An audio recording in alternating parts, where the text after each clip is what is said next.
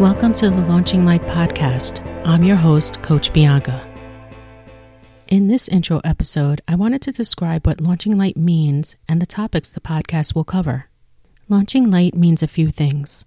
1, it's the idea that you have light inside of you to share with the world, something only you can give, and it's time to push it out there strongly. 2, this podcast platform itself is launching light into the world by introducing all types of spiritual entrepreneurs to help get their messages and stories out into the world so they can expand their reach to help others with their gifts.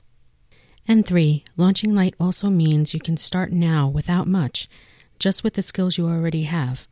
Also, by releasing energetic blocks that are holding you back from starting, you are lighter and freer. Nothing can weigh you down.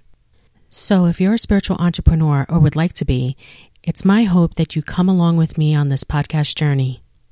I will provide tips, tools, and practices to help you get your energy right so that you can launch that sacred business. I'll also feature some awesome spiritual entrepreneurs so you can see if they can do it, so can you. We'll discuss how they first got started with spiritual business, self-care tips, what they've learned in the time that they've been in business, and so much more. I'm so glad you're here, and again, welcome to the Launching Light podcast.